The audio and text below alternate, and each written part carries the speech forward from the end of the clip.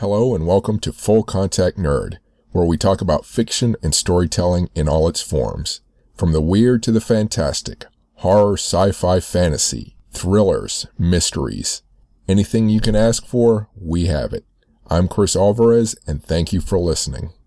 I'm speaking with Bethany C. Morrow, author of A Song Below Water, being published by Tor Forge, coming out June 2nd, 2020. So first, considering as a writer, I'm sure you have a lot of ideas in your head. Can you tell me first, briefly what the book is about and how this particular idea rose up above the rest? So A Song Below Water is a contemporary fantasy young adult novel about two sister friends, which is, Black girls who are close enough that they are considered sisters, and everyone considers them sisters, who live in Portland, Oregon, but it's an alternate Portland, Oregon, in which there are magical and fantastical creatures, not just in Portland, but the story is set there. And one of the girls is a siren in a world where sirens are only Black women, which accounts for them being mistrusted and silenced, and that it creates, there's a network within the Black community that's sole purpose is to protect sirens from being found out. And the other sister, Effie, is becoming something, and she's a cosplay mermaid in a Renaissance fair, but something is clearly going on with her. And so it's basically a story about, in addition to all of that, the real story for me is about Black sisterhood.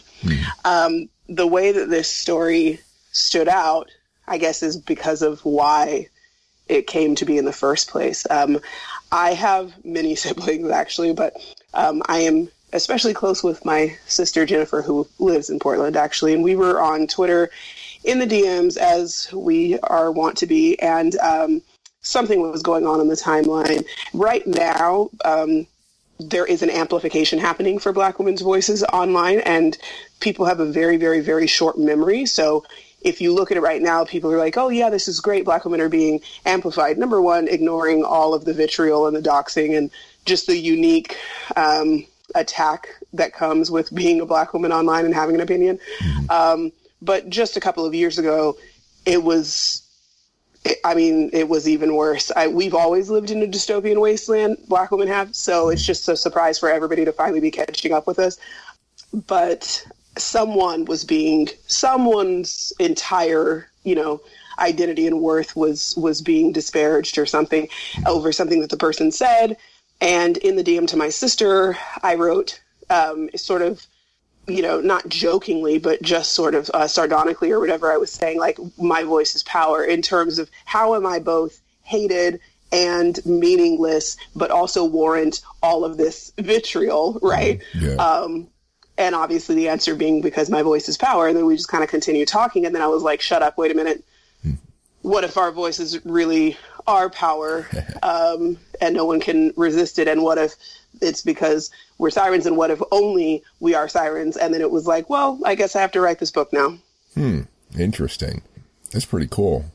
I mean, not cool what, the problems, right, but the way you came up with the idea is really, really interesting. I know with fantasy novels, so this question might sound odd, but I'm curious how much research you did for the book and sort of the specific things. So first, the mythology angle, sirens. Was that already something that you had going on, as far as your experiences, or did you research, the mythology? And I didn't actually even, so I've never written contemporary fantasy before this, and it was basically necessitated by what the idea was, and the fact that, of course, I was talking about the real world we live in, and so there was no way that I was going to set it in sort of like a second world setting when I'm literally talking about what Black women face in real life. So it's contemporary fantasy, which doesn't mean you wouldn't do, I don't want to make that sound as though that's why I didn't do any research, but because I was writing sirens for a particular reason, I was completely disinterested in what anybody else thinks sirens are. Okay. For one thing, in this book, sirens and mermaids, there's no relation whatsoever. Sirens are land-dwelling Black women. It has solely to do with this supernatural power in our voice, but also in where our voice goes, where the power of that voice goes once we die. So, that's somewhat related to the idea of your voice returning to the sea or something, returning to a body of water, although it's not literally that. I didn't keep any mythology. All of the mythos in the book, it might obviously be related to something, but it's not meant to fit in with any existing mythos. So one of the issues that I had was, as a non-white person writing contemporary fantasy, I really didn't want to have to play in the same sort of sandbox that we always are shown, always given, and all stories are presented to us. And because I am largely and for the most part completely omitted from all of that stuff in the first place. So when even thinking about mermaids, I was thinking more of Mamiwata, and that's sort of the visual interpretation and inspiration that I was using. I use Pinterest almost exclusively now when I'm in inspiration stage, and I just have boards for each book or something, and different pictures that I want to keep looking at and sort of musing on while I'm working. But there's also, I wanted to introduce mythos that had nothing to do with Western mythology, and so I wanted to use Oloko, but especially as a diaspora writer, I didn't want to use Oloko as they're actually used, because one of the things that you are able to do because of how prevalent Western mythology is it's totally acceptable for you to sort of, reimagine aspects of it without really introducing that to the reader. We just pick up on that very quickly. We're so familiar with this stuff that it's like, yeah, if you make changes, I can say, okay, well, this is Rick Riordan's story of such and such, and this is, Krista Wolf's story of such and such. And it's, you're allowed a sort of freedom and creativity with it because it's taken as, like a legitimate thing that we're all expected to know. And while we don't all know, Central African folklore, and I particularly don't, or didn't, I wanted to use a mythological creature that didn't come down through Western literature. So I used Oloko, and I did do research on Oloko, and then I decided to do something completely different with it than is originally done, including, as you can hear, not pluralizing it correctly. The plural of Oloko is Boloko, but in my book, the plural of Oloko is Oloko. Okay. And for me, it's supposed to be a hint to any reader who would know what it is, that this is not that, but also that this is like a diaspora telling, which I've talked about before, the telephone effect of what it means to not have a direct connection or link to, the continent, but be descended of it. And so we have our own interpretations of it, whether it's by mishearing, whether it's, just by the evolution that goes on through an oral tradition. And so it's sort of a call to that. It's sort of a callback to, perhaps this was originally told as it was intended, but by the time it gets to the West Coast of the United States in 2020, it's, this is what it's become. Okay.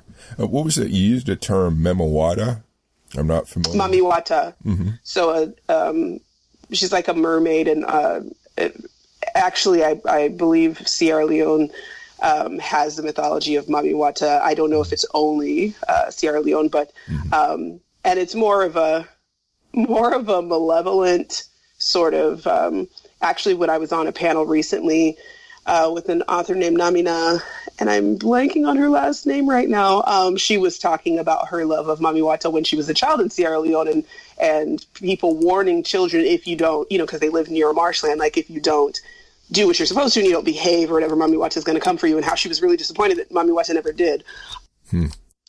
So it's, again, still quite different from what you might think of when we think of mermaids. Although, I mean, I guess if you watch, like, the animated Peter Pan, the mermaids pretty immediately are sort of have a malevolent side to them, or at least a jealous side, I guess. Namina Forna? Yes, Forna. Okay. Thank you. I guess she wrote The Gilded Ones, or it's coming out. Okay. It will be coming out next year. I'm speaking with Bethany C. Morrow, author of A Song Below Water. You can find her at BethanyCMorrow.com.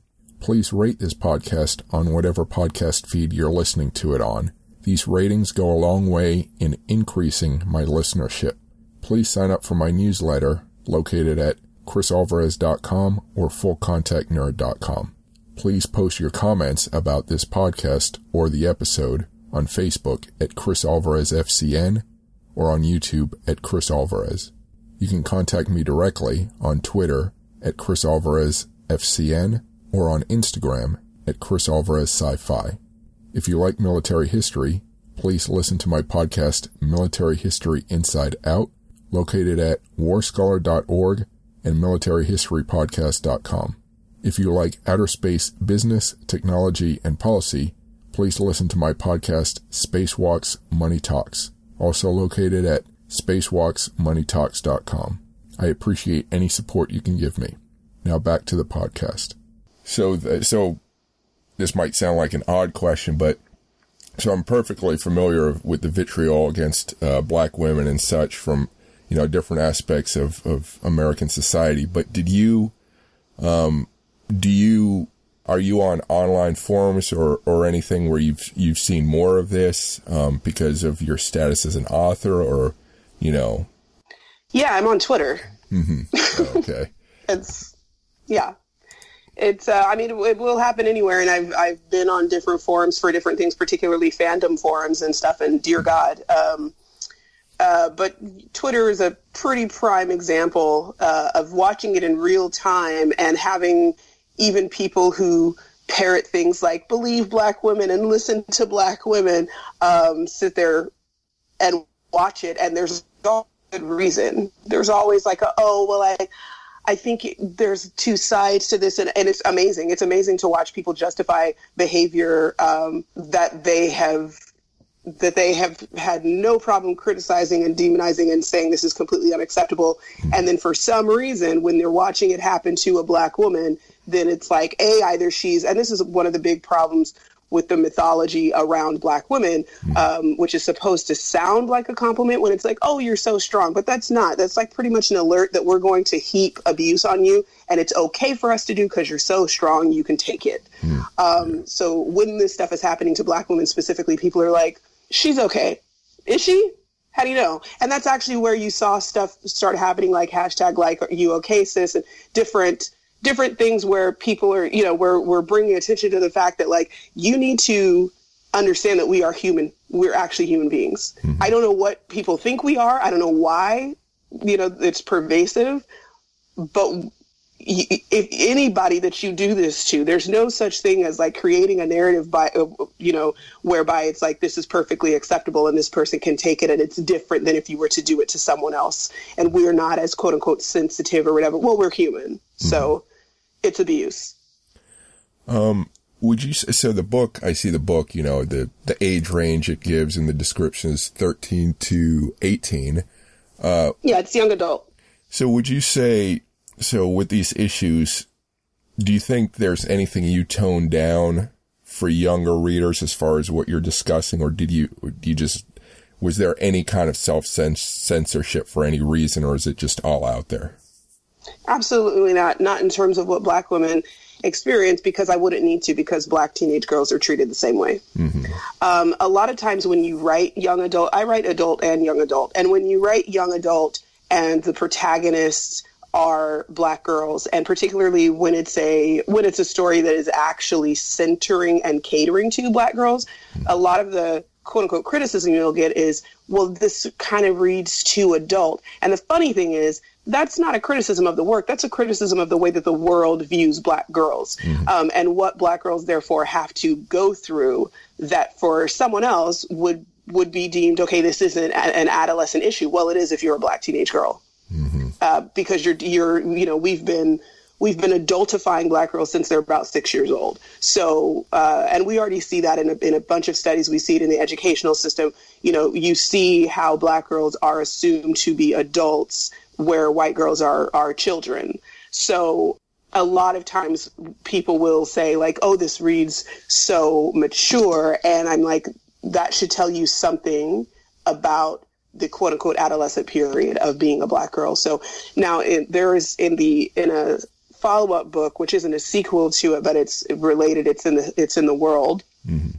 There's something that I specifically chose not to put on the page explicitly, and that is because of what is happening and who it's happening to. And when I'm writing young adult, I am very intentionally, it's for the purpose of speaking a word of edification or empowerment to specifically Black girls. It's, everyone can read it. It's for everyone, but it's to Black girls. So if I choose not to do something, it is literally because I understand that this thing is a harmful thing specifically to the group that I'm speaking to, specifically to whom I want to be writing. And so if I censor anything, it won't be the content that they're familiar with that actually, that they go through, that they would need to see to know that this is actually talking to them. But there was something where I didn't want to show a particular harm being done to a very young Black girl, because I want the world to understand this is actual harm. This is actually painful. And while literature and film and everything sometimes, not sometimes, much of the time, likes to bask in basically trauma porn, for us, this is real stuff. This is real stuff that can actually happen to us. It's not entertainment. It shouldn't be the only thing that lets somebody know, oh, this is an authentic story, and I know it is because I was able to make this girl bleed. In that way, there's a difference when I'm writing young adult versus adult. But in terms of what I set out to write in A Song Below Water about misogynoir, I didn't need to tone it down, because it's just the air we breathe. It's everyday life, whether you're 13 or 30. Mm-hmm. I guess one thing that comes to mind is, do you end up working with sympathetic editors who understand where you're coming from? Is it, because sometimes you don't get to choose, you don't get to choose who publishes your book. Sometimes you do. So I don't know if you want to. In this case, we were able, I specifically wanted to work with Diana Foe at Tortine. And obviously there's a difference between, I think people like to broaden things and say women of color, but when you mean Black, just say Black. And it is very different. I've never had a Black female editor. Let me put it that way. That doesn't mean that I have never had a sympathetic editor, but I've never had a Black woman editor. So I know that there would be a difference. There are times that people don't know what they don't know, and that's anybody who does not have your lived experience. What's important is the person understanding that I know, and I don't need to prove something to you. And a lot of times it would be like, what I loved about working with Diana is she would ask something, like there was a point where she was like, hey, do you want to? And the other thing is very, very respectful and and aware, as somebody who is concerned with honoring and not doing harm to marginalized creators. That in itself makes the way that she approaches things that she's not even sure if this is an editorial issue or if this is a cultural thing that she needs to respect. And the way that she approaches me and the way that she talks about it is always, I've always been comfortable with Diana. I think she does an amazing job of that. But there was a time that I was asked, would you want to kind of explain briefly in the text what a sister friend is? And I'm like, absolutely not, because as soon as I explain what a sister friend is, the Black girl that's reading the book knows I'm not talking to her. Right. Yeah. So one of the things about inclusion in publishing is there's something for everyone, not everything for someone. And people have to appreciate that what that's going to feel like is the discomfort of no longer being the center of my attention and no longer being the target audience for every single book that comes out. That doesn't mean you can't read it, just like we've been reading stuff forever that wasn't for us. I mean, it's just get literate. It's literally like a point of literacy. I am fluent in things that are not for me, not about me. I'm able to connect. I don't get to say like, well, I can't connect to this. Well, then I guess I would have had very little entertainment and very little media to interact with if that were the case. Yeah. So, that discomfort of recognizing that like, okay, I am not fluent in this culture. And I know that because when I'm not centered, there are things I don't understand. But I don't need to explain that on the page just because someone else doesn't understand it, because it would shift who the target audience is for my work. And a huge point for me is that Black girls know I am talking to Black girls. So there are certain things that, of course, I'm not going to say, because it will alert them to the fact that I'm talking to, the quote unquote default reader next to you. So that is something that you go through when you're working with somebody who, of course, doesn't share your lived experience. Here's the thing. I mean, I'm quite accustomed to that because that's typically the case. But of course, there are things that it's like, okay, I'm not going to work with someone who does this. Like I tweeted yesterday, something about like, if you edit a publication and you decapitalize my use of Black, as in Black American, because of a quote unquote style guide, you can go ahead and lose my number.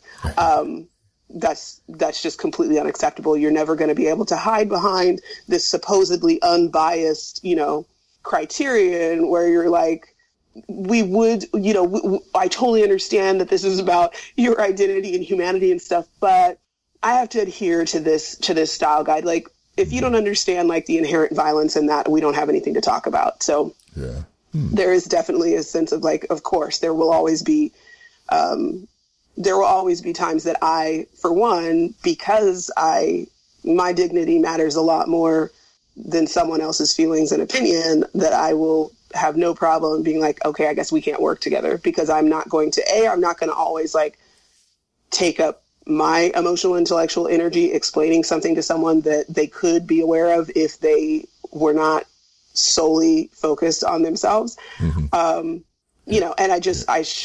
I don't have to, and I'm not going to, and I'm not waiting for somebody's permission to tell me I don't have to. I told myself I don't have to. Yeah. Cool. No, I get that. So the book is set in Portland, Oregon, and you said your sister lives there. Is that, so I'm just curious why you chose Portland. Anything beyond that, or something else about Portland? Oh, yes, Portland. So my sister has lived there. She's been raising her 5 boys there for over 10 years at this point, and I've spent a lot of time with her there. We are originally from Northern California, and I knew that I was going to write, if I was going to write young adult, I knew that I was going to speak specifically to, again, Black girls on the West Coast, because it is a very specific experience. It's a very specific experience of being gaslit. It's a very specific experience of like very progressive racism. And that's all of the West Coast. But specific to Portland is such a strong personality. Portland is very self-congratulatory about exactly how progressive they are. And just like being in Portland and literally hearing white people talk about how amazing Portland is, and then looking around and recognizing that it is like the whitest city in the country. And but to hear them talk about it, to hear people talk about it, particularly when you're physically in Portland, it's like, look at us. We're doing, that Paul Rudd meme? Look at us. Yeah. Look at us. We're doing it. We're really doing it. And the funny thing is, I'm standing right here. You're not asking me if it feels like that to me. Right. You're not asking me what the experience of being in Portland is for me. You're informing me. You're informing me that it's this amazing, just bastion and sanctuary city of progressiveness. We're not even going to talk about the militias in the state of Oregon and the terror that they have enacted or anything. Let's ignore all of that, and let's just talk about how perfect and amazing and progressive Portland is, and what they really value. And anytime you have a place that is overwhelmingly white anywhere in this nation, legit anywhere in the United States, I want people to understand that is an intentional thing. Now, that's not difficult to prove with Portland. Just go look at the laws. Go look at the literal segregationist laws, and how long they were on the books, and what things are actually still not technically undone or overturned. And then remember that it is as far west as you can go. So that's pretty interesting. But just anytime you have a population that is overwhelmingly white in a country that has so many different racial ethnicities and nationalities, you have to ask yourself, how did it get that way? And how does it stay that way, more importantly? And you show people if they're actually welcome somewhere. Mm-hmm. And again, growing up in California, not only are you privy to, now I was born in the blue state, right? But if you live in Sacramento or in Northern California, you basically live in a red zone in a blue state. Mm-hmm. So your lived experience is like you're living around a bunch of people who would vote for Trump, and all the while being told, like, aren't you lucky? Aren't you happy to be here? You should be really grateful because you could be, insert whatever place they have never been but think is a worse place.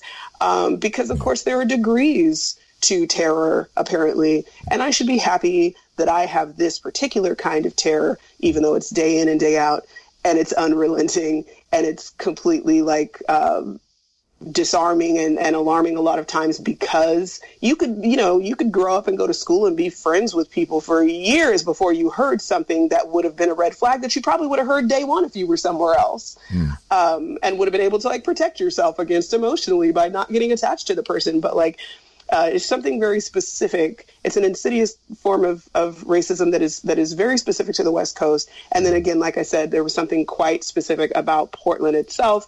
And how I feel when I'm in Portland, that I wanted to speak to the kids, because there are kids growing up there, and speak to them and acknowledge, if nothing else, that, I understand that this is the climate you're growing up in, and you're sort of gagged in terms of speaking on it, because as soon as you do, somebody, of course, wants to do that sort of relative racism argument. Yeah, I'm familiar with what you're talking about. I have close friends who relocated from D.C., East Coast areas, and live out there. So, yeah, I'm familiar with what you're talking about. I know, I'm sure some of my listeners will be surprised to hear what you said, but they shouldn't be. They really shouldn't be. And I'm always alarmed when people are surprised, because it's the same thing as having to say, hey, welcome to the United States of America. And I'm losing patience with people who are really devastated, because I'm like, if you're devastated, that means that my terrorization impacted you not at all. And that's pretty unacceptable. So, yeah. So as far as both the fantasy and also the social issue aspect of your book, what would you say are some of the things, books, movies, TV, etc., that have inspired this work? I never talk about things as having inspired the work unless it legit did. There's a short fuse that I can see the connectivity. Obviously, as a student of sociology, and I say this a million times on a daily basis, it seems, I understand that our imaginations do not come to be in a vacuum, but at the same time, we sometimes steal the autonomy of artists by assuming that there's a direct inspiration, which in my mind is a sort of derivative accusation or something. But I would say, if anything, it comes, wanting to do contemporary fantasy was based on the story that I'm telling. And that's sort of always, if I ever write something I've never written before, particularly in a genre that I've never written before, it's always because that's what the story was. I don't set out to go, I would like to write a contemporary fantasy, so let me figure out a story. It was basically, if there are Black sirens and they live in present day Portland, that's contemporary fantasy. And so that then dictates, of course, how the story unfolds. But if anything, it would be the huge void in what I would consider sort of contemporary fantasy or contemporary fantasy adjacent media. So the first thing is that people, because it's a Black girl and because I'm a Black girl, maybe are like, oh, this is urban fantasy. And I understand that we think that urban is the 90s polite word for Black. But it's not. Urban fantasy is something else. But I do watch, of course, a lot of fantasy. I probably watch way more fantasy than I actually read. I tend to read science fiction and literary fiction and stuff. But I would say that growing up and loving stuff and then realizing that you had no representation in it whatsoever definitely inspires me to want to give specifically teenage Black girls' representation in fantastical worlds and in fantastical settings and stuff, and obviously make it authentic to them, but also have it be fun and joyous and everything else like their life actually is. Because like I said, it's not, your life isn't just a marathon of trauma porn for somebody else's benefit to feel like, oh, you know, there but for the grace of God. So I can't think of a specific title, but I mean, you know, if you think about the kind of stuff that's been on television, some of which, of course, is more like paranormal or urban fantasy or things like Buffy or whatever. Like, was there a reason why that was like all white people? Who knows? You know, but stuff like that where you're like, where was I and why? Like, why was I not? Or if you think about the treatment of the sole Black character when they do get put in those situations. So, like, I didn't watch Vampire Diaries, but I'm very familiar with Bonnie's situation. I didn't watch and I didn't read, what is it called? True Blood, but obviously there's the issue of the treatment of Tara. I think her name was Tara. I did watch a lot of True Blood, but it just got exhausting because it was, you know, there's always the best friend whose value just seems to fluctuate wildly. Like, sometimes she has a storyline and sometimes you could just forget that she exists. And the things that happen to them tend to be for the benefit of another character. So they're not even treated like they're actual people. I would say that sort of thing is something that I'm constantly criticizing and indicting with my work. But obviously that's not from like a story or like thematic aspect specific to like the stories I'm trying to tell. It's simply the awareness of what needs to change in terms of representation and what inclusion actually looks like, and that we are not foil characters. I'm speaking with Bethany C. Morrow, author of A Song Below Water. You can find her at bethanycmorrow.com. Please rate this podcast on whatever podcast feed you're listening to it on. These ratings go a long way in increasing my listenership. Please sign up for my newsletter located at chrisalvarez.com or fullcontactnerd.com. Please post your comments about this podcast or the episode on Facebook at Chris Alvarez FCN or on YouTube at Chris Alvarez. You can contact me directly on Twitter at Chris Alvarez FCN or on Instagram at Chris Alvarez Sci-Fi. If you like military history, please listen to my podcast Military History Inside Out, located at warscholar.org and militaryhistorypodcast.com. If you like outer space business, technology, and policy, please listen to my podcast Spacewalks Money Talks, also located at spacewalksmoneytalks.com. I appreciate any support you can give me. Now back to the podcast. So apart from the book then, what are some of the things you enjoy? And you mentioned sci-fi. I'm curious what in sci-fi. And I also saw you wrote an article about why I stand Planet of the Apes. Yes! I'm sorry. So I just feel very strongly about Planet of the Apes. Yeah, I absolutely love the Planet of the Apes, and I have to always be like really clear. I'm not saying that I love Planet of the Apes because it's good, okay? I love Planet of the Apes because you're just born to love certain things. The original 5 from the first franchise and the 3 Andy Serkis films. Anything else that may or may not have ever been produced by, for example, Tim Burton doesn't actually exist. It's trash. So I'm only talking about the original 5 starring Roddy McDowall and then Andy Serkis's, and just watching, being familiar. I understand that you don't actually have to be familiar, and especially not as familiar as I am with the first 5 movies. But there was just something so satisfying about watching the new trilogy when you are familiar. It was just so wonderful. I absolutely love it. Aside from which, I think the Andy Serkis trilogy of Rise and Dawn and War are probably the most emotionally satisfying trilogy I've ever watched. Oh gosh, just so I can't even, I'm getting verklempt. I don't know how to properly describe it, but do read that article on Tor.com if you haven't read it, because if you thought that you couldn't write a comparative analysis of two, arguably one minor character from a franchise and then tie it to a contemporary franchise, you would be wrong. I did, and I greatly enjoyed it. I also love The Expanse. I mean, like, I think it's probably the best science fiction TV show that's ever been done ever. And the funny thing is, I started reading the books, and the first book, honestly, this is probably very personal to the way that I read, but it read like fantasy to me. Like, it didn't read like science fiction. And I won't even try to go into what that is with your viewership, lest I horribly offend somebody. But the point is, it was not for me. But the television show is so, so amazing. I absolutely love it. I love Star Trek. I've watched Discovery. I absolutely detest time travel stories because of just acknowledge that it's fantasy. Like, stop trying to pass it off as science fiction or something, because there's no logic that will ever make it make sense. Like, they even properly explained the problem with time travel, like in an Avengers movie, and then they went ahead and did something that completely broke.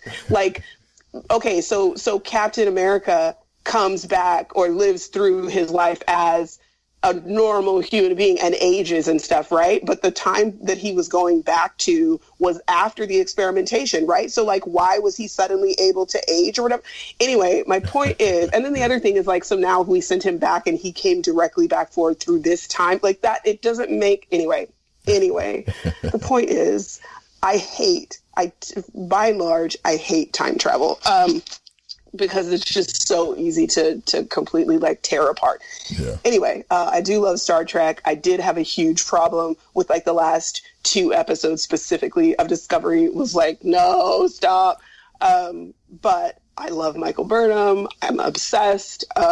Absolutely love a lot of that stuff. I had a huge problem with Tyler's experience. There was some just, like, the sexual violence that just kind of got normalized some point through his journey or whatever. I was kind of unsure why you would make that choice. Yeah. I love Black Lightning. Yeah, there's a lot of stuff. I love watching science fiction. I love reading science fiction. I'm still very obsessed with a book called Containment that I read by Christian Cantrell, which is an independently published or might have been self-published book, and it's so good. It's probably, I don't tend to really like huge tomes because I'm like, okay, prove to me that you need that word count. But I personally, the funny thing is, when I read science fiction, I really like, for some reason, I have like an affinity for kind of like sterile, just very like unemotional science fiction, and I guess like quite hard science fiction. So it hit all of my buttons. I absolutely loved it. And then, of course, I love speculative literary fiction, especially by Black authors like Riot Baby. Is the last thing, and maybe only the second book that I've ever like literally cried and just been like, it was so good. Zone 1 by Colson Whitehead is huge. Octavia Butler, I don't really have to even, or shouldn't have to, go into. Native Tongue by Suzette Elgin, which was brought back into print a couple of years ago by Feminist Press. Which is kind of like the predecessor of Handmaid's Tale, but obviously but actual science fiction. There's a lot of stuff. I love science fiction. Science fiction is kind of like more my home. It's either like Toni Morrison and James Baldwin and Zora Neale Hurston and like, you know, literary fiction and stuff, or science fiction. And when they come together, as within like with Colson Whitehead and stuff, then it's like, that's absolutely magic. Do you remember how old you were and what piece of work you were first exposed to in these genres? Well, I grew up with a family that religiously watched Star Trek, so I have like no. If people are like, "Oh, when did you know you liked science fiction?" I was like, "Well, first of all, I thought everything was science fiction because that's like everything that we consumed." In terms of reading, I was born in the early '80s, and so obviously I went to elementary school and stuff in the 80s, and then junior high school and stuff in the 90s. And I read a lot of like Lois Duncan and Christopher Pike, which I talk about all the time. And the great thing about them was like, I don't think we had I think we had juvenile fiction in my school library, but I don't remember where stuff was like in the public library and stuff. But it also didn't have, they couldn't place these things like within genres. It was just everything, like Christopher Pike specifically. It was just, you'd be reading a story and then at some point randomly you realize that this person is actually a robot. And so it was sort of always like, I was always reading stuff where it was all present. It was like very mishmashed, sort of before stuff had to be. But then I was also reading like Asimov short stories and stuff like that. And I remember that happening where we started being assigned that stuff in elementary school at some point. Mm-hmm. And I just remember this short story about a family that's like afraid of the rain, and they go to like this state fair with their new neighbors or whatever. And the family is like kind of grossed out because all this family eats is like cotton candy and including the parents and stuff. And they're like, this is really weird. That's so gross. But then when it looks like it's supposed to start raining, they get like really freaked out and everything. I have no idea what the name of the story is, which is why I'm just explaining it. And the family is like, you'd think they were made of sugar and afraid to melt. And then of course they are made of sugar and they did melt. It was amazing. So that kind of stuff. I mean, I was always, but, you know, it's at the age where you don't know that, okay, science fiction is different from general fiction is different from, you know, you don't know any of that stuff. You just know what you like. Yeah, yeah. So as far as to get an idea of sort of the aesthetic or feel of this novel, would you say what would you say the soundtrack of the book would be if it had one? It would have the same kind of soundtrack as a contemporary film. I would say that it's very, and I don't listen to the radio. I know that I sound very much like a 37-year-old when I say that, but I'm sorry.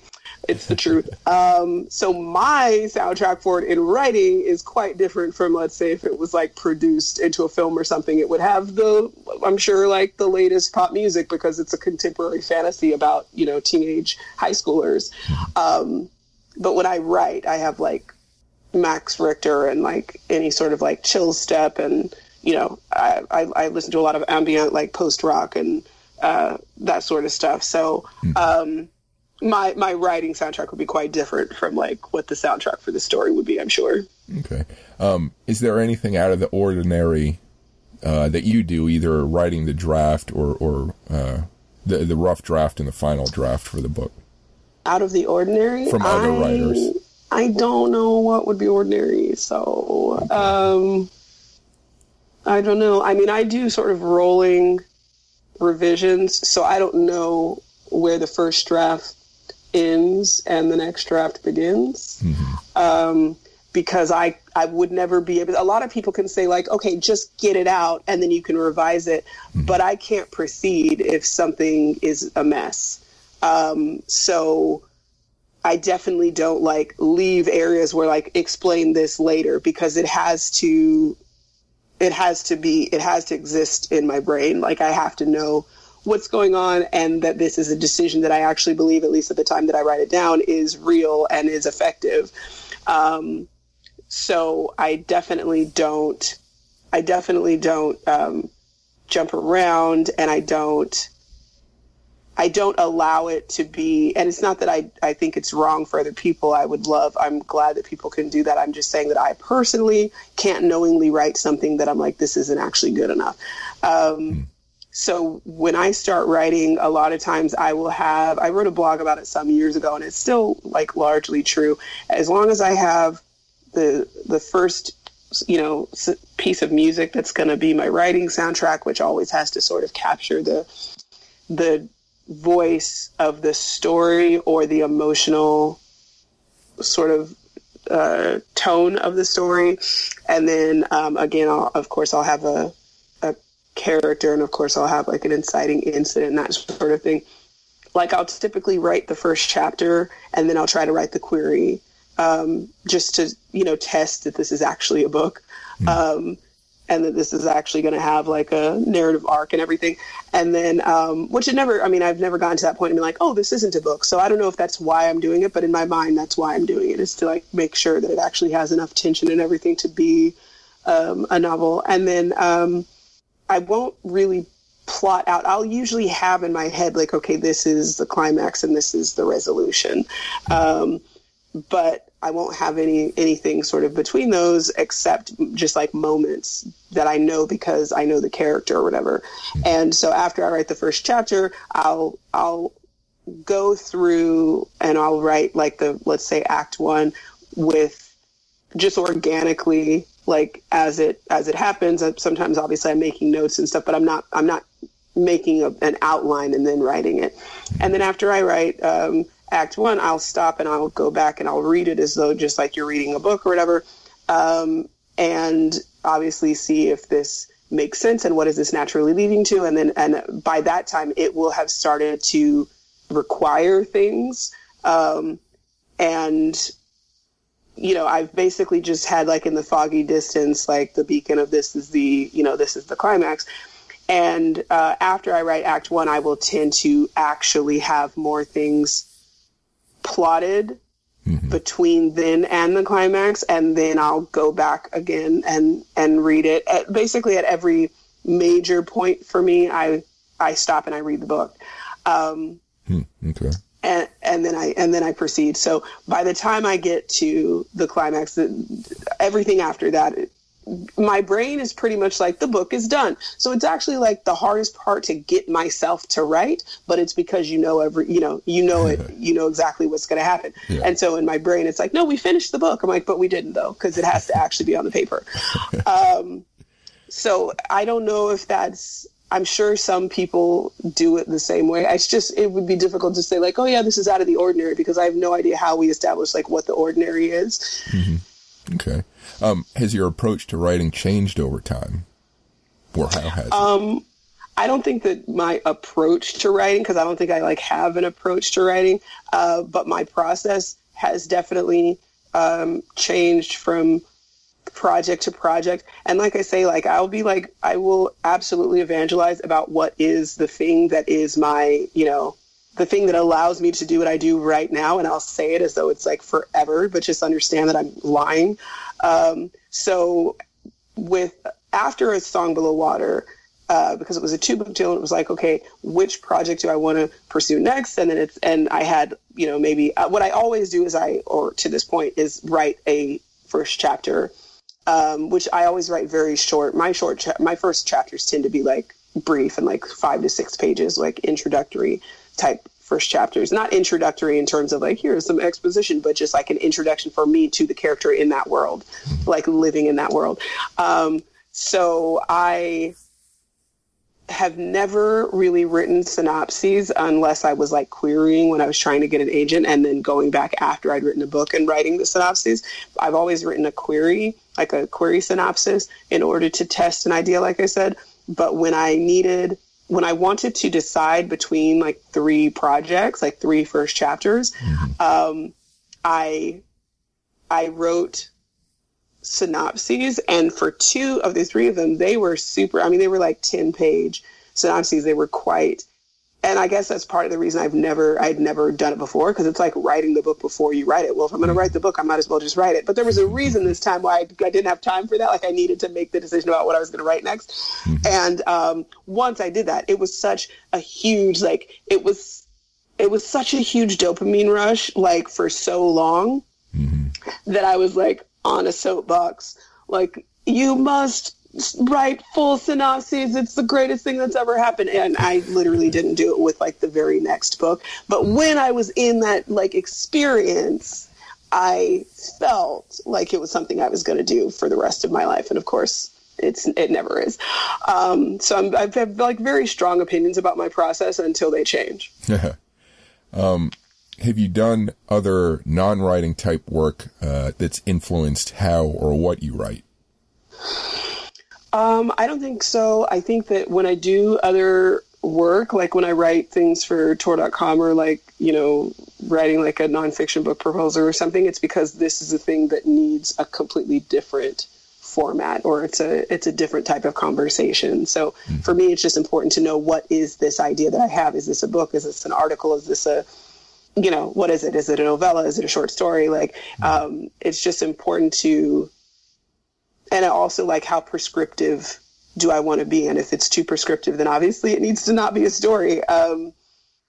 So just like trying to figure out what something is, and then I follow the idea or the kernel and like figure out where it's supposed to go. Mm-hmm. I don't think it influences the way that I do other stuff because it sort of reveals itself to be something specific. So I do that. Mm-hmm.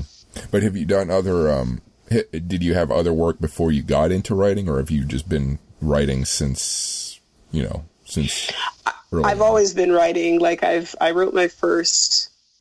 always been writing, but obviously, like when you start out writing, at least for me anyway, it's unknowingly like you tend to be writing. You either are writing fan fiction, which is good because it's intentional and you know that it's fan fiction, mm-hmm. or you're writing something that's like horribly derivative because it's just basically rewriting something that you love. And because of how early I started writing, that's what my writing was. And that was like in elementary school. Again, it was self-insert because it was like, I love this thing, but I don't exist in it. Mm-hmm. So I'm just basically writing myself into a story that I liked. But I've always been writing. So when I went to school, I did sociology and clinical psychological research and stuff. And I love forensic psychology and everything. And so I was doing other stuff, but it was also because I had written since I could write. And so I, not realizing, or I guess not really like appreciating or respecting the fact that it is its own industry, mm-hmm. I was like, well, that'll happen at some point. So while I'm waiting for that to happen, I don't know what I thought, like somebody's just gonna like come into your house and find all the stuff that you've written. But like while I'm waiting for that to happen, I love sociology. I love clinical psych. I'll do that stuff. And then at some point, actually, when I was in grad school in 2006, I was overseas in Wales. I was like, oh, I have to actually make this happen. Like, I actually have to do something. It's not that I'd never queried before, but it was also sort of the pre-internet days in terms of querying. And that was basically like it never happened. Nobody would remember that. So then it became like another full-time job of just research and learning about the industry and industry standards and trends and all that kind of stuff, not in any way to like cater to them or whatever, but literally to know what people are talking about. What are people writing about? What are people reading?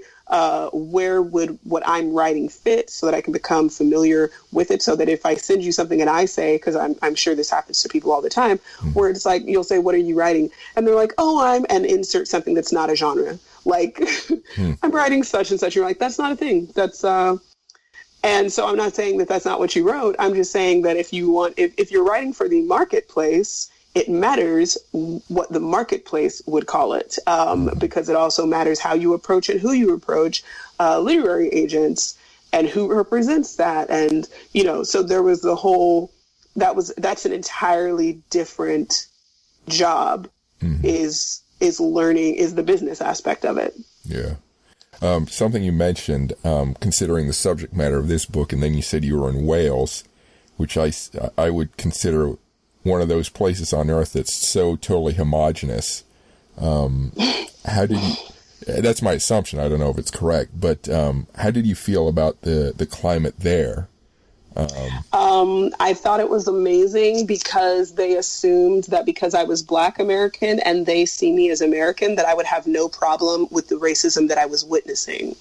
I also thought it was hilarious because I'm a Black American and I was living in Bangor, Wales, which is like very close to Dublin, Ireland. It's obviously in North Wales, so it's not just another sort of like, it's not like living in England, which if you're in south of Wales, sometimes it's like it's there's not a huge difference.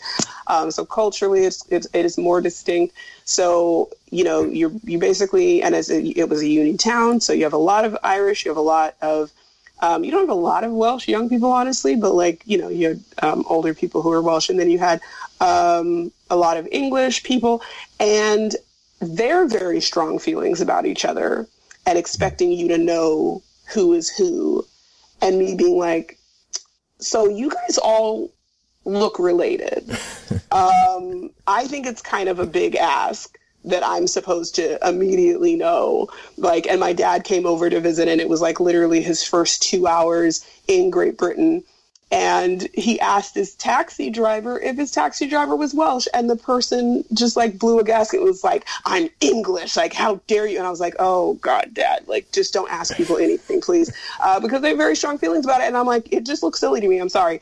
But like, but again, it was like there, of course, you see the way that people talk about South Asian Brits and basically everyone else and Black Brits and everything. But because they see Black Americans as American, they think that, well, aren't you happy that you don't deal with racism here? I'm like, but I do deal with it. I'm witnessing it. I'm looking at it. Yeah. Like I'm literally seeing how you treat people of color in your own country. Why would that not impact me? That's ridiculous. Okay. Yeah, I was just curious about that. Interesting. As far as there's no sanctuary. Just to let your viewers know, there's no sanctuary on Earth. There's none. Yeah. There's no special place. There's no like magical kingdom. There's just places that are homogenous. And believe me, if you enter into them, there's no way to hide that fact. You absolutely stand out. You absolutely see things that even maybe the people who live there didn't think they would say or do. Yeah, there's no magic kingdom. So yeah. Okay. It's depressing. But as far as so with this book, was there much you had to take out? Did you like write a whole bunch more than you expect to include and chop out, or was it pretty much? No. Nope. What I wrote is in there. I'm trying to think of if there's anything that we cut out.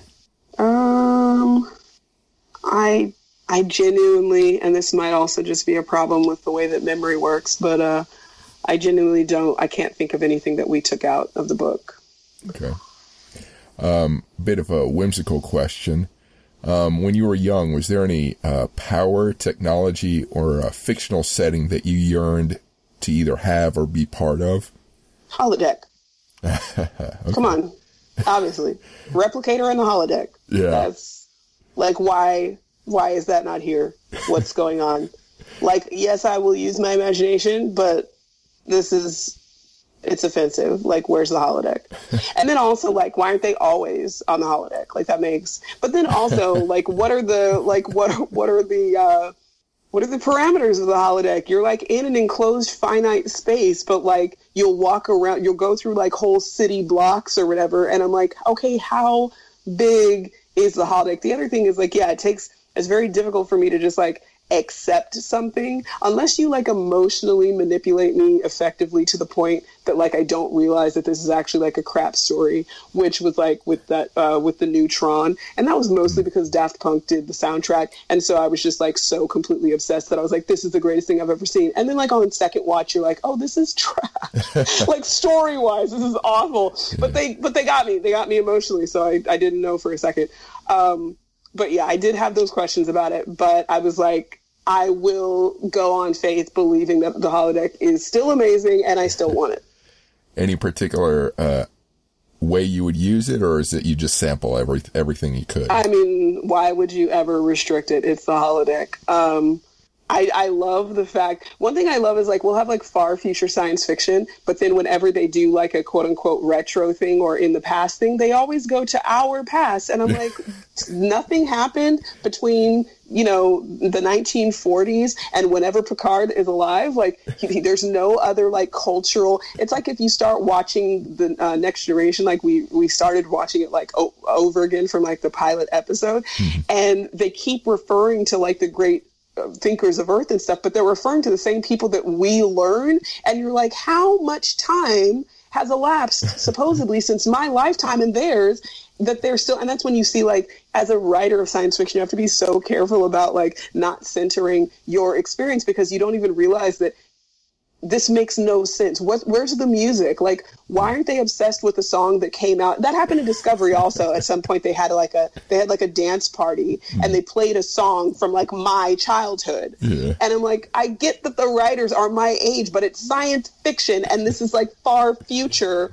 Why do they not have another song that's like a cultural milestone that I don't know? Yeah. Like, that doesn't make any sense. Anyway, well, I don't even remember if that has to do with what you were asking. I'm sure it doesn't, but it's just my strong feelings about something that I love. No, it's, I feel like sometimes they try to cover that up by saying, oh, this character has a particular fondness for this part of... I hate it. It's so lazy. It's the same thing as, like, this happens in young adult sometimes, where it'll be like, okay, so I'm 37, right? So if I write young adult and I have a character who loves Journey, then I'm like, oh, he was quirky. He had a thing for 80s and 90s, early 90s music. And it's like, you can't all do that though, because it's like we're a bunch of 30-something-year-olds writing young adult. You don't get to do that. You can't always write the kid who happens to be into what you were into as a youth and not just acknowledge you just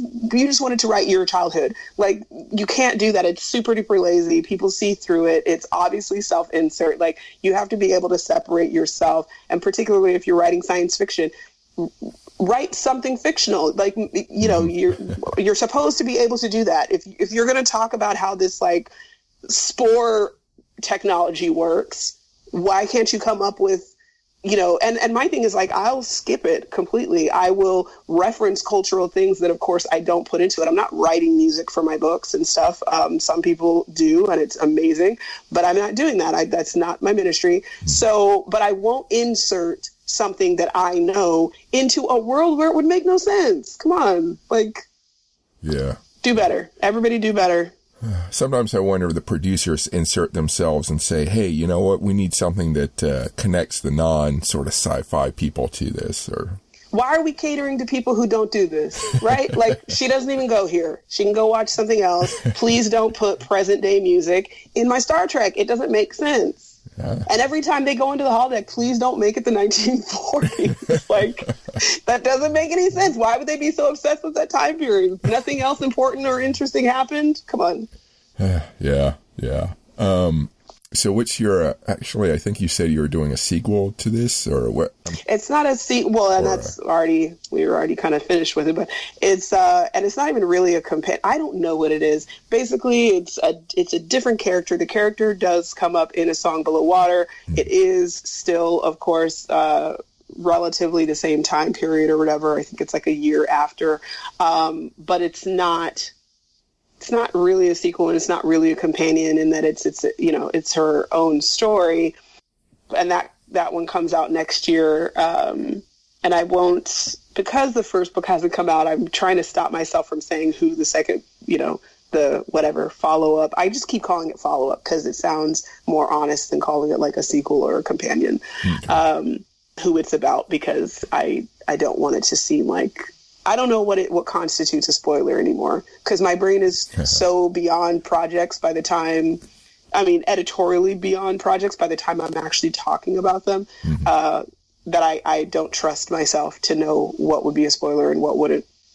So that's your current project, or are there other things that you're working on? No, I'm working on, right now I'm finishing the book that was just announced. That's the other thing, like, timing and publishing is very wobbly. So the book that was just announced, which is in the Reclaimed Classics series, is again, I don't like to use the word retelling because that's not really accurate, but quote unquote retelling of Little Women, based around a Black family of sisters in 1863 during the Civil War. You know, because it's a universal story, but we keep remaking it exactly the same way, interestingly enough. And so that is, of course, historical fiction. And it's almost like when I don't write speculative, then it's like historical, because on some level that still does very much feel speculative. And then what else? And then there's something that I'm not in the middle of editorially, but it's the other last thing that I've written that I will again be working on relatively soon. So no, by the time we're talking about a book, like, yeah, you're like 2 and 3 books past it. So I know we talked a bunch of details about getting A Song Below Water finished, but were there any other difficulties getting it done or published that we haven't touched on? I would say that A Song Below Water, it absolutely was met with far more interest than everything else that I had queried. I was also just about to publish Mem at the time, which I had done independently. I was writing Black girl protagonists in YA, in speculative fiction and science fiction, and getting making zero headway, because like I said, we have very short memories, and we'll see what looks like a lot of, people of color and Black women authors in young adult fiction right now. And number one, the numbers don't even bear that out. It's hyper visibility. It's not an actual decent representation, like in terms of like the numbers. There's still a complete oversaturation and overrepresentation of whiteness in publishing. But because we went from like none to like 6, it's like, oh my gosh, there's Black women everywhere. This is like a golden age. I'm like, absolutely not. Yeah. But that's also brand new.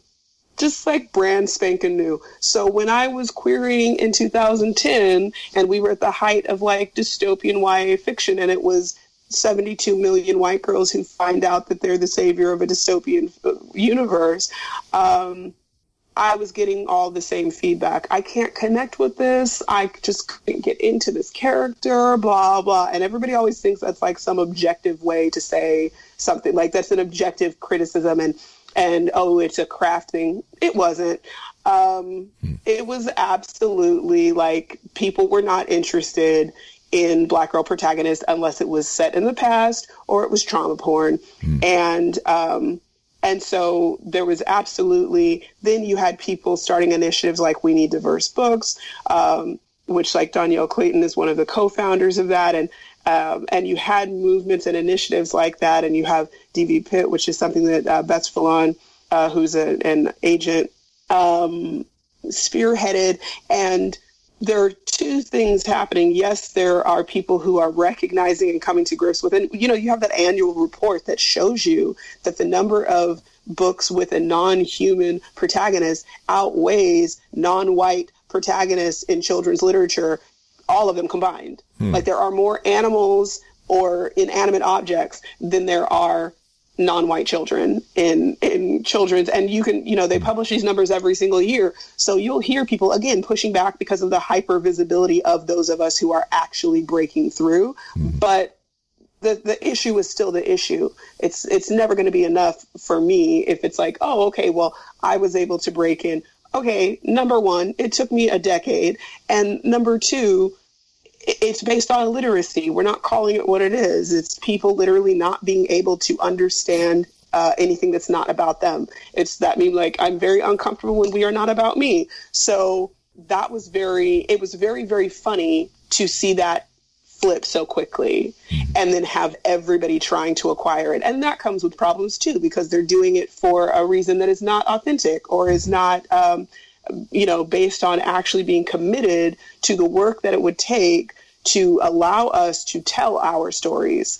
First, they tried just telling our stories for us, and they still are. Obviously, things like American Dirt show us that. Or they would want you to write what they think is your story and have really no use for anything else. So,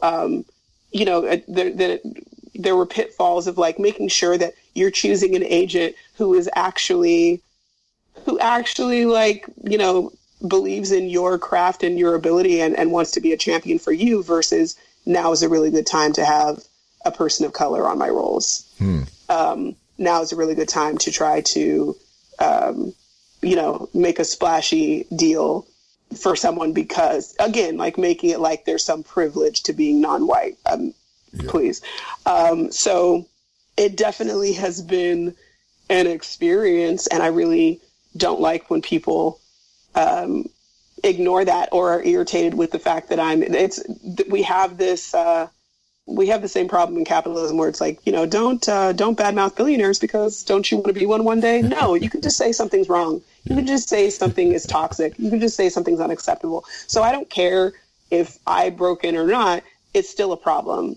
Like, I'm still going to talk about it. It's still an issue. It's still keeping scores of people back and trying to pretend like it's a craft issue is just an awful and offensive eugenics argument, because that's not what it is. Yeah. It's not that they're not ready. It's not that they're not writing great work. One of my favorite things I've been able to do is to edit an anthology and introduce people to non-white and marginalized creators that hadn't really broken in yet, because we exist and we've been doing the work and we've been present. We've been learning the marketplace and the industry, and it's never enough because something else is at play here, obviously, because white supremacy is at play here. And if we're not willing to acknowledge that, and if it's unacceptable to say so, then you're basically just blaming us for our lack of access, and that's unacceptable. Yeah, well put, I think. Yeah. It's hard to continue, ask like general questions considering the heaviness of what we're discussing. But so where can people find you online? Website, social media? If for some reason you wanted to find me on Twitter, which I would say proceed with caution, I am at BC Morrow. I'm at BC Morrow both on Twitter and on Instagram. I, as yet, don't fully understand Instagram. So I post what I want to post, and I realize that it's like not the prettiest pictures or whatever, or not perfectly done pictures. So it's always better when I'm just like reposting what some picture somebody else took of like my books or something. But I am on Instagram. I am trying to do better. My publisher is trying to help me do better. But Twitter is where I really live. And I talk nonsense and things that actually matter, and publishing and media and dogs that are in cute poses, which is probably the last thing that I tweeted last night. It's the greatest thing I've ever seen. There's like the orca statue behind this dog who's like standing on his hind legs in the exact same position. So that kind of stuff, just like necessary, important, like the people need to know this kind of stuff. So Twitter is where I am. I have a website, which is BethanyCMorrow.com, which will have links and information about my writing, whether it's on Tor.com or obviously whether it's like my novels and such, and where people can reach out to me for appearances. And when right now, of course, they're all virtual appearances and workshops or sensitivity reads, any of those kind of services, you can also contact me through there. People who are looking for review copies of my work can find out which person at which publisher to ask instead of asking me, because I will never have that information. So my website is a good spot, and my Twitter is the best place if you actually want to talk to me. And I'll just spell that out for listeners. So the Twitter is, so it's spelled BCMORROW.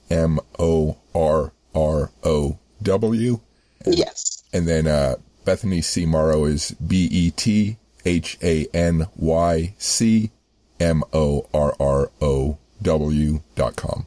Right. All right. That's all the questions I have. Do you have any final words or thoughts? I think that you should all read my books. That's pretty much. Yeah. Hey, I agree. Just that. Yeah. All right. Well, thank you for speaking with me. Thank you so much for having me. Thank you for listening. If you like this podcast, Full Contact Nerd, please subscribe. Please also rate Full Contact Nerd and review it if you can. I have many more options to nerd out on sci-fi, fantasy, and horror.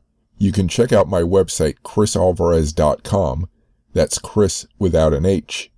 I have 20 mini blogs on the site covering sci-fi, fantasy, horror, gaming, writing, mysteries, folklore, mythology, and many more topics. You can find my video playlists and my original videos on YouTube under Chris Alvarez. I cover sci-fi short films and games, fantasy fiction, horror short films and games, video and board game design, and more. You can get interesting news on fiction and fiction studies on my Twitter page, Chris Alvarez FCN. You can find cosplay and convention photos on my Instagram page, Chris Alvarez Sci-Fi. You can sign up for my newsletter on new books on my websites chrisalvarez.com or fullcontactnerd.com. Thank you for listening, and keep imagining the past, the present, and the future.